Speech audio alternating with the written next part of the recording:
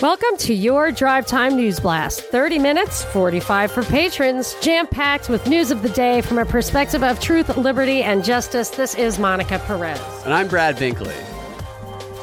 Today's top story, all 50 states are now phasing in the reopen. Some are moving faster, like Georgia and Texas, and some are moving slower, like New York and California. But this seems to be just decisions that governors are making, yet protesters are still in the background as sources, as people we should fear. And I saw this headline today. I have to share with you this headline in this passage from Business Insider. The headline is from today: why anti-lockdown protests are a magnet for white supremacists. And it says, this is the sentence. It says, according to experts who study extremist groups, and you and I both know when we dig into that, you find the person like new knowledge or whatever. Anti-lockdown demonstrations fit perfectly into the ideology of white supremacists and other far-right groups, such as sovereignty, rejecting the legitimacy of government, and anti-immigration sentiment. So sovereignty is some kind of extremist viewpoint. Sovereignty, personal, state, national sovereignty, having power over yourself or your community that has power over you is a mental illness. This is white supremacist. Everything is white supremacist, is Nazi, is racist. If it's on the right, it doesn't matter. It doesn't matter. But why is it even on the right? The science isn't there. The left should be the ones who say these policies are being passed unconstitutionally. What's her face? Pelosi might have a vote, might be able to pass this thing with 22 members in Congress out of 435. They might do it all over Zoom, trillions of dollars. As Robert Massey told us last time, Robert Massey's an author. Thomas Massey told us last time, she didn't even record the vote. If I'm not mistaken, they did not record the vote. He said he wondered if they had a quorum. Maybe they did record the vote, but they're not following protocol. And I just can't believe anything can be a vote that isn't recorded. In this day and age, when they are going to record every single person you come in contact with and put it in a fusion center, they can't record 435 votes for country bankrupting unconstitutional legislation. That's the only thing they can't track and trace is those votes for the legislation. Right. It's just too complicated. I got caught up in the propaganda myself. I just called it anything on the right. It shouldn't be an on the right thing, people who are protesting the shutdown. It's not. It's they want to be able to go out and work. It's not I'm on the right or left. The media just makes it that way, and they find the most extreme person, or they send someone to pretend they're extreme, and then they brand everyone at the freaking protest as this crazy made-up person that they created. What if people are there because they want real data, or they want due process? They want policies to be followed. Why does that make you right wing? And what is right wing now? They put on us right wing as if it's the European right wing, which National Socialism is what the European right wing kind of is epitomized. It's socialism. That is not what our so-called right wing is. Yeah. Yeah, liberty and socialism, Nazism and liberty are opposites. It's just how you define the terms. It's outrageous, and they're bringing it here, and they're doing it on purpose to enhance dysfunctional subcultures, and I would say to introduce dysfunctional subcultures, to bring identity politics to the right when they never could before. Yeah, they want to inject identity politics into absolutely everything. And Trump is doing that. Obama, followed by Trump, is what did that. And Stacey Abrams does that like a champ, too. Do you know where or who wrote that article? The Business Insider article? Yeah. It's on Business Insider. Connor Perrett, P-E-R-R-E-T-T. He wrote it 2 hours ago. Clown is. I wonder if this person believes this. There's no way this person actually believes that. I suspect none of them believe anything. I think that if you are a successful journalist in today's mainstream media, that you have only your eye on the prize. All you think about is what's going to get you what you want. Yeah, that's what I think. Right. I think the first question they ask when they're analyzing any news event or any incident going on that they're going to report on is, okay, how is this racist? How can I make this race? I think that's one of the top questions that they ask. Maybe they have their own assignments on what they're supposed to focus on, identity issues or whatever. But I find that I've identified this for academics, and I think it's also true for journalists and also pundits, talk show hosts, stuff like that. What is sought after, what is promoted is someone who has a firm grasp of the existing paradigm and can plug current events into that, can explain it in a simple way. So somebody who can explain to you what the Wall Street Journal just said is going to be way more successful than someone who questions what the Wall Street Journal just said. And I think these guys, to be crude and use a South Park term, sniff their own farts for their ability to comprehend the propaganda that they are supposed to dumb down for us. And they don't know it. Yeah, you're right. They do. If they can deliver their news to those two paradigms, then and that's their highest and best use. So they don't know. They're proud of themselves, and they get celebrated for it. Yeah, they get celebrated. They get followed, and they'll laugh. They would laugh at us. People laugh in my face all the time, like I'm crazy and stupid. Well, they want to ban people who ask questions. But just even personally, I remember somebody said to me once. A neighbor of mine said, "Wow, you make so much more sense when you're on the radio."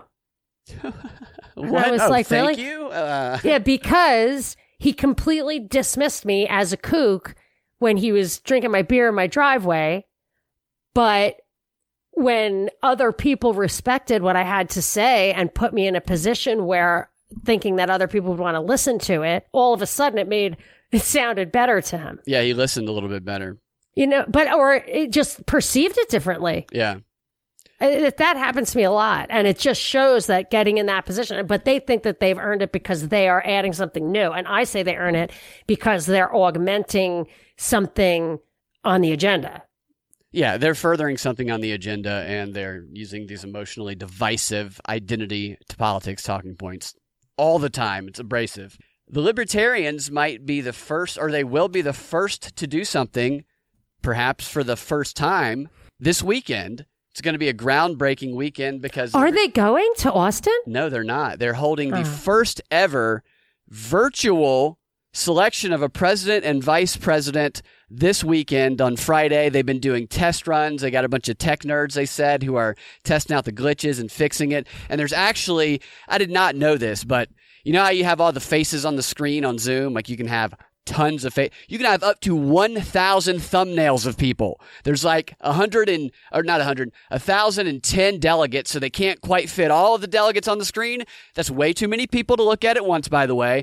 But they are going to do this augmented virtual version of the selection process. First time in history, and they're going to be setting the bar for the Republicans and the Democrats. Also a change. So the Libertarians have the limelight this weekend. Wow. Well, they really lost me when first they elected Gary Johnson and then they elected William Weld at Gary Johnson's urging. So the vice president is also voted, unlike other parties, they vote for the president and they vote for the vice president. Yeah. And Gary North's okay. Gary Johnson supposedly begged, like practically on his hands and knees, insisted that they vote for William Weld. Couldn't have been a worse choice, obviously. And other things have happened to, I believe that the former head of the Libertarian Party was in the leaked Podesta emails as a controlled opposition. I mean, it was really scandalous. So now they have a great guy running. That's fine. But I did have kind of a libertarian moment, libertarian mind vitamin, if you want it. Yeah. I read an article. It was in the Activist Post, but it was Tyler Durden, so I assume it was from Zero Hedge originally. And he explains how these checks that you're getting on your couch, what's going to be UBI, augmented unemployment, all that kind of stuff, is people's first taste of socialism, and they don't want to go back to work. So that's creating a problem for restaurant owners and that kind of thing. People don't want to go back. And I found it interesting because to me, it's the flip side. That is the flip side of what Albert J. Knox said in Our Enemy, the State, about we will always have these problems, this political problem, the threat of socialism, as long as people think that a job is something to be given So the flip side of that is these people, without what the Activist Post article was saying, was that if people don't get up and work, the devastation on wealth and surplus and will be really tangible. And I think that's right in that. So it's important that you know that you can always work. You can always grow a potato or offer up your services. There is no end to, if you want to be industrious, that doesn't cap out. It's not a fixed size pie. You can always do it. You can always add wealth. You can always get wealth for yourself. But there may be an element of the technological here where if they make every single job a technological job that's at the level that everybody could do, sweeping a floor or whatever. Even my son who has Down syndrome could sweep a floor, kind of. He can do some stuff. I don't know if he can sweep a floor. But there's something he can do. He can do stuff. He can walk my dog. So I'm saying that there is a chance that this is a report from Iron Mountain thing where they need to warehouse the useless eaters and that they're doing that and that but I'm having a debate with myself here, but ultimately I would say that anyone who wants to go out there and add value from sweeping a sidewalk, as long as there's no minimum wage law or people aren't enforcing it, you can always add value, increase the good of society, the surplus wealth, get some for yourself if you are willing to go out and work. And the fact that this is paying people not to work, yes, definitely is going to have a negative impact on society, on individual wealth, on all that stuff. Although I think that this is in service to a technological takeover and a classification of a lot more people as useless eaters. Yeah, it's definitely hard to get people who are making double during the shutdown to promote going back to work. And I think that once you have all the useless eaters, the next step is kind of mass sterilization, whether you know about it or not. And I already saw an article today that said our birth rate is at a 35-year low before coronavirus. And because of fear and lack of prosperity, uncertainty, health danger, financial danger, they expect the birth rate to plummet from this low level going forward. And that is exactly what Bill Gates wants. And it's exactly that would be in keeping with what happens when you have too many useless eaters. So I think it's all part of a holistic change in the paradigm. I think you had a message you wanted to deliver today. Oh, I would like to take a minute to thank everyone for all the support. I don't know if you've noticed since we've started doing the disappearing patron parties and adding the extra value. We've really gotten a lot of support. We've been trying to work out how to structure this thing. I think we know how it's going to unfold. We appreciate the help in more ways than one.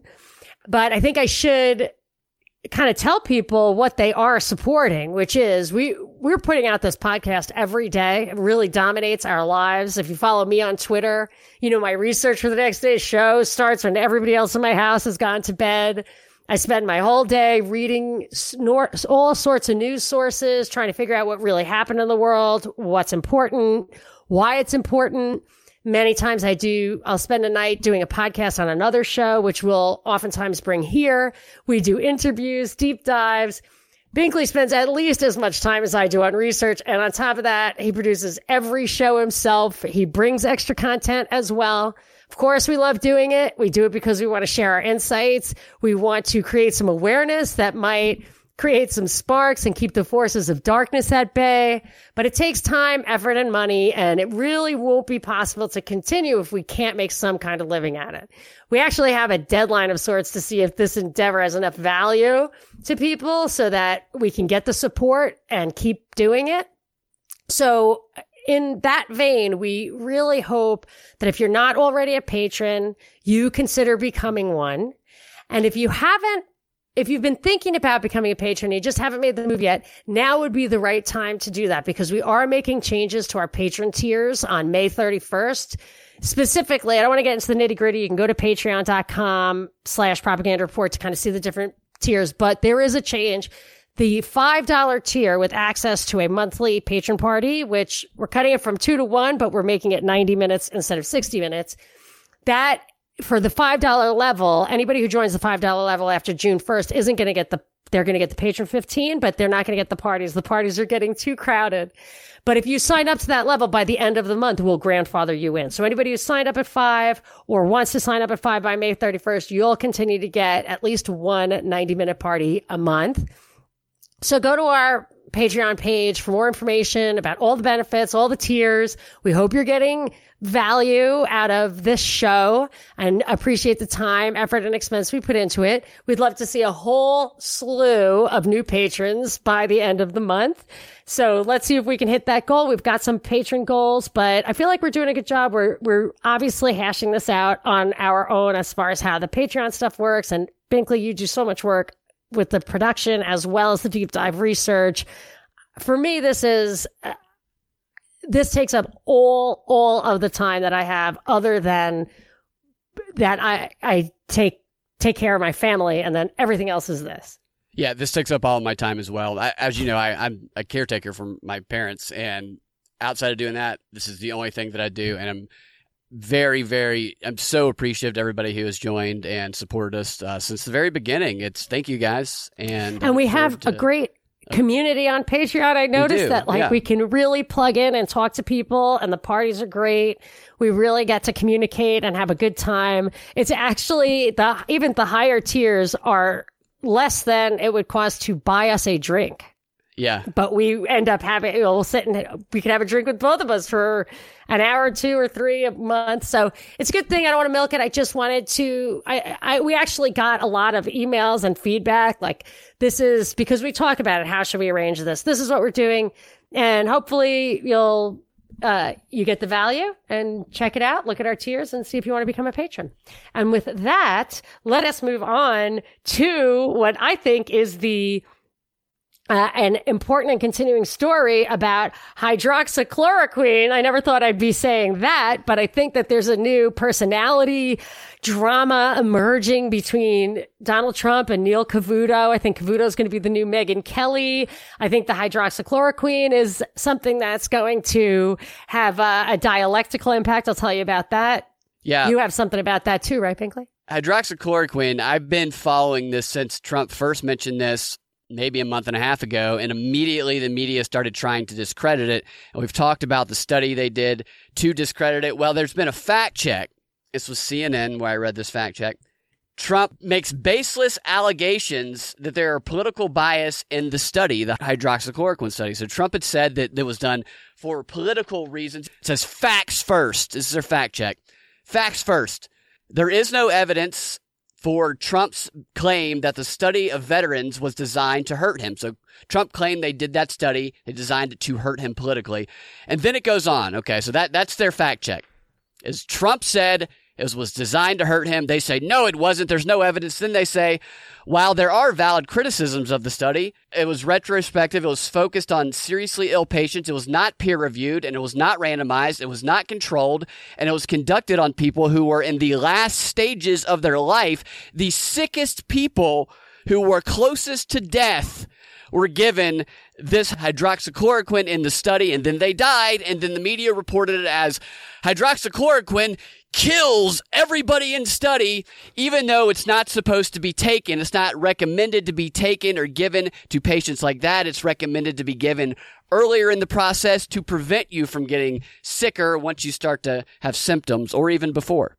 So that's not a fact check. That fact check confirms what everybody's been saying about it. Well, I know that there's going to be some dialectical elements here for a couple of other reasons. One is, in Brazil, a lot of people are taking it. They're recommending it as a protective measure. We know, I actually found my tweet from March that said, wait for a surge in May in Brazil. Because if you read Event 201, you can predict the future with this thing. So I saw that coming, and it is coming, and they added hydroxychloroquine to their protocol. So my guess is there's going to be a problem with it. And I'll tell you, there are 2 reasons why I think so. One, I've talked about before, the Rockefeller Foundation scenario called Hack Attack talks about a tainted anti-malarial drug coming from a corrupt World Health Organization. But my guess is it's going to come from this dumb, unscienced GOP. Right. That's how I think they're unfolding this. But I was also listening to one of the latest Infectious Myth podcasts, David Crow, who we've had on the show. he did one very recently on April 28th with Remington Nevin called The Dangers of Chloroquine and Hydroxychloroquine Therapy. So his stuff has a lot of credibility because it gets so deep into the science, but it's pretty dense. But this guy isn't a conspiracy theorist or anything. He just got a doctor who knows a lot about this stuff, who's worked with it, studied the dangers, worked on lawsuits, I think, over it, and he gets into it. So I think that we're going to see this thing turn into something. Maybe. The way that they're reporting it is that they're reporting it as though Trump has been pitching it as a miracle cure. You give it to somebody who's about to die and they'll get better. That's not how it's been pitched. It's been pitched as consult with your doctor. It's helped some people who have the right circumstances if you don't have a heart issue. So it's been very measured in the way that it's been promoted.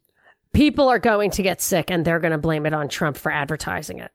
Oh, definitely. The side effects. That's all I'm saying. Yeah, there are side effects. It's not a no-brainer drug. Of course. Yeah. So that's what I think. They're just going to say we're saying the same thing. Yeah. And you're right. But they're acting as though he's pitching it as a no-brainer drug.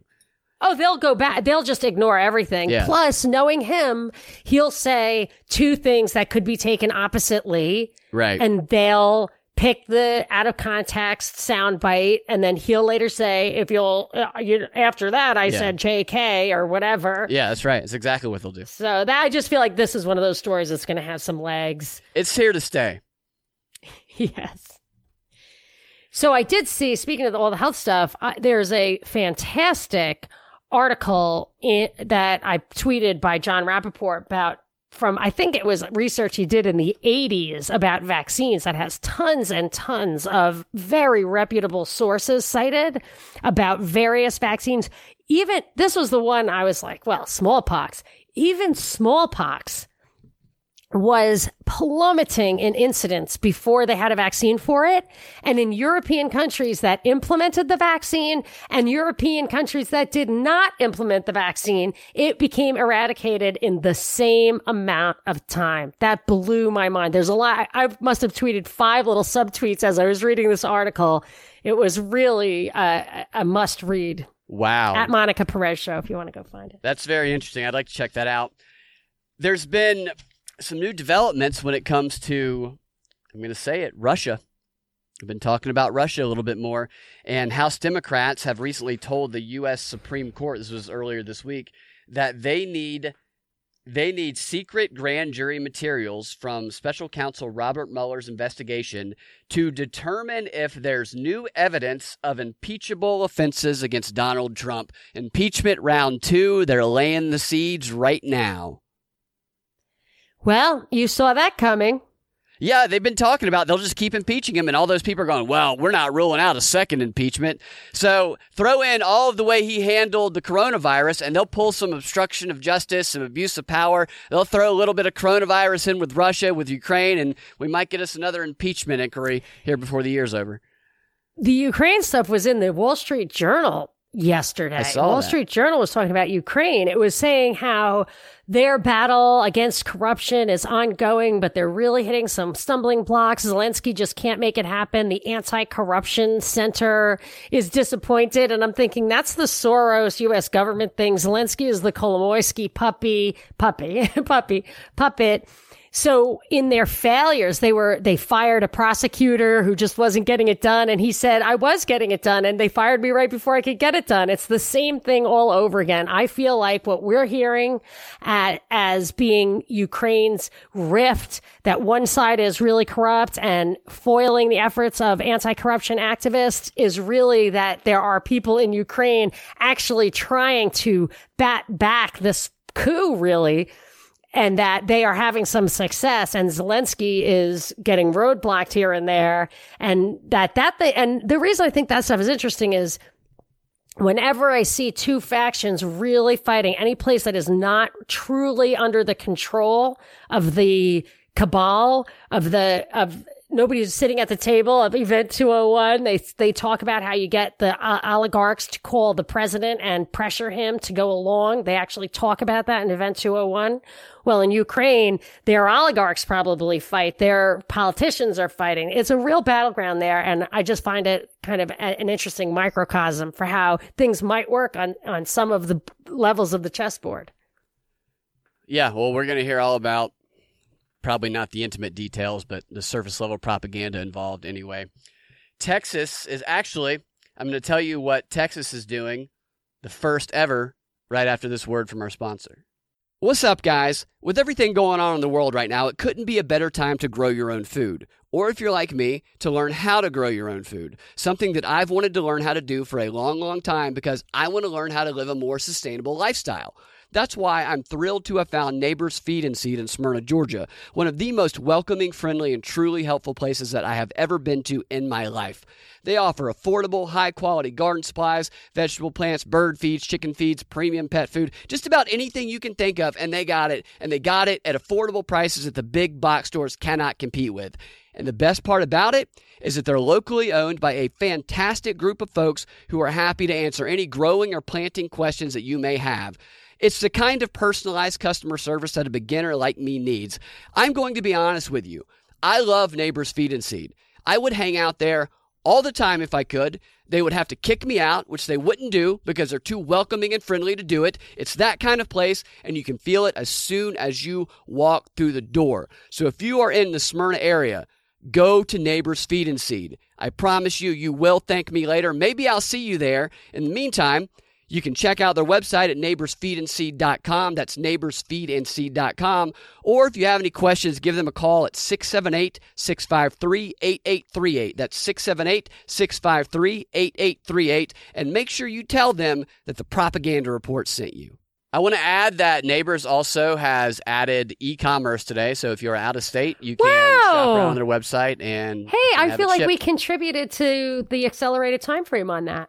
I like to think so, too. I think it's great. I think people have told me that they've called them and they've been well received in calling them for orders. So that's a great place. That's what I've heard, too. I would definitely recommend checking it out. I hope so, because they're such a good friend of the show. Yeah. So in Texas, we are going to have our first ever Zoom virtual jury trial. And that's interesting. We've been talking about how they're testing out Zoom and testing out virtual interactions in every arena to see how it works, to see if they can use it in the future or forever. And they're worried that this could bring up new bias, like someone who is sitting in front of a nice library in a nice home might be viewed differently than someone sitting in a garage or a basement through their Zoom. So your environment in Zoom is going to be a concern for bias. And people who can afford to get the background on Zoom, maybe they'll get the background. But if you can't, you can't, and the jury might see you differently. That's really interesting because I had been thinking how much you could save on cosmetics and clothing because you never go out.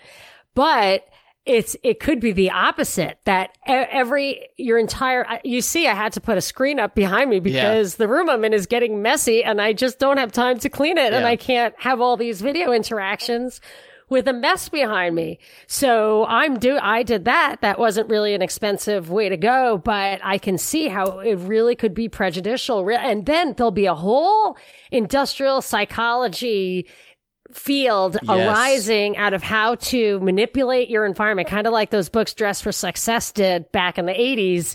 They'll tell you how to impact how people think of you that way. Very interesting, because the whole essence of the jury trial, I would think, mostly is to see who you believe and what you believe. And I wonder how different that is. A live show is one thing. It's different from a show in the can, but it's different from a presence as well, I think. Yeah, and listen to some of the problems they had. They did a test run, and during the trial, this is over an insurance policy dispute. And during the trial, the judge had to frequently stop and help jurors with tech issues. And during the jury selection process, which is uploaded on YouTube right now, several of the jurors had trouble using Zoom. Some of the jurors spoke without realizing they were muted. Others needed help adjusting their displays. Some disconnected from the call. So there's an easy way to get out of jury duty. Oops, disconnected. Ooh, wow. That's a great idea. And the judge kept having to stop. I would want jury duty because I think people should exercise that jury nullification and educate other juries. I tried to get on a jury and I did not get on the jury 100% because of my political disposition. Although one of the other candidates for juror ran up after me as I was walking out and said, "You have a podcast? I love how you think and talk. Well, how do I reach it?"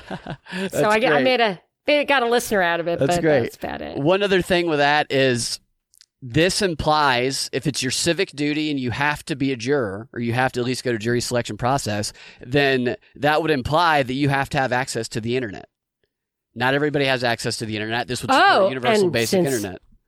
Universal basic internet. Since it's a civic duty, it's a civic requirement. Yep. You know, they should have guns. The militia should be a civic duty. And my son tells me in Switzerland, where I know you're required to have guns, he said if you don't have one or can't afford one, they will provide it for you.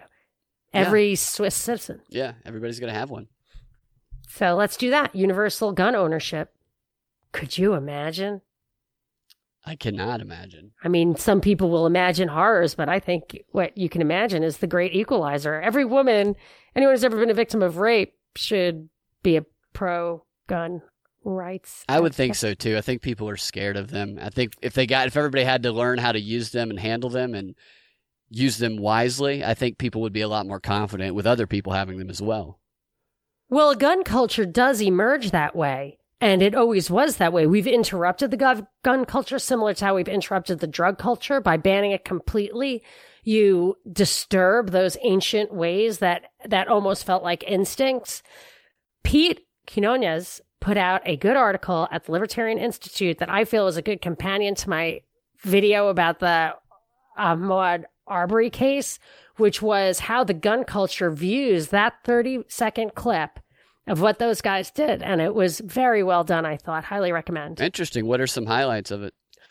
He just said, you don't take your gun out unless you are justified in using it. My father taught me you don't take your gun out unless you're going to use it, and don't use it unless you're going to kill the guy. Yeah. Because you're a girl and he's going to get that away from you. I don't care where you put that bullet. If it does not put him down, he's getting it from you and he will put you down and violate you dramatically before he does that. I mean, my father would scare the crap out of me. And he tried to give me a knife, but I knew that I was not confident I could use a knife, because then you have to have real speed if you don't have the strength. Yeah. So, and I know you can throw knives, but wasn't going to invest the time in that. But he said that those guys did not have a good cause to take those guns out, and that's a good point. That you just wouldn't have that. That's not what the gun culture advocates. And for this exact reason, then somebody feels threatened, doesn't know what to do, or isn't familiar with the gun culture. And what's to prevent him from saying, hey, you have no right to stop me? And not to mention, on my point of view, they had no right. It wasn't their property. So what's your first person right there? Were they commissioned by the other guy? There's going to be a lot of arguments, a lot of divisive arguments. I know. Coming out. But that's what he said about it. I really wasn't going to get into it, but because it's aimed exactly at someone like me, because I'm not part of the gun culture. Yeah. I just don't feel comfortable with my son to have a gun in the house, but I like to know it because it's important to understand how it would be in real life. Yeah. How it is. So I wanted to say something about the contact tracing apps. Got a sec? Yeah, go for it. Yeah, we have a sec. So 23 countries are apparently clamoring. This is the story I read. It's just so dumb. 23 countries are clamoring to have Apple and Google give them this contact tracing app, which I have to watch the Corbett thing that says, please don't call it contact tracing. I don't know what he wants us to call it. Surveillance, intimate surveillance. I don't know. But anyway, for now, I'm going to call it contact tracing.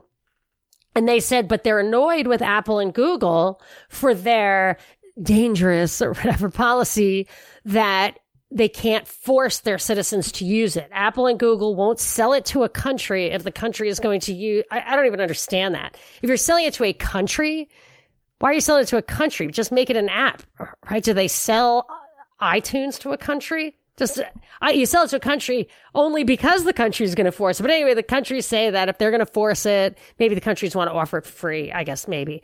But I thought back in March, I read how Israel was contact tracing people overnight. Literally, Netanyahu made the decision. It was like a midnight decision where he bypassed the legislature, which was debating the issue, and just had people start flashing up on their screen. This is at the height of his election difficulties.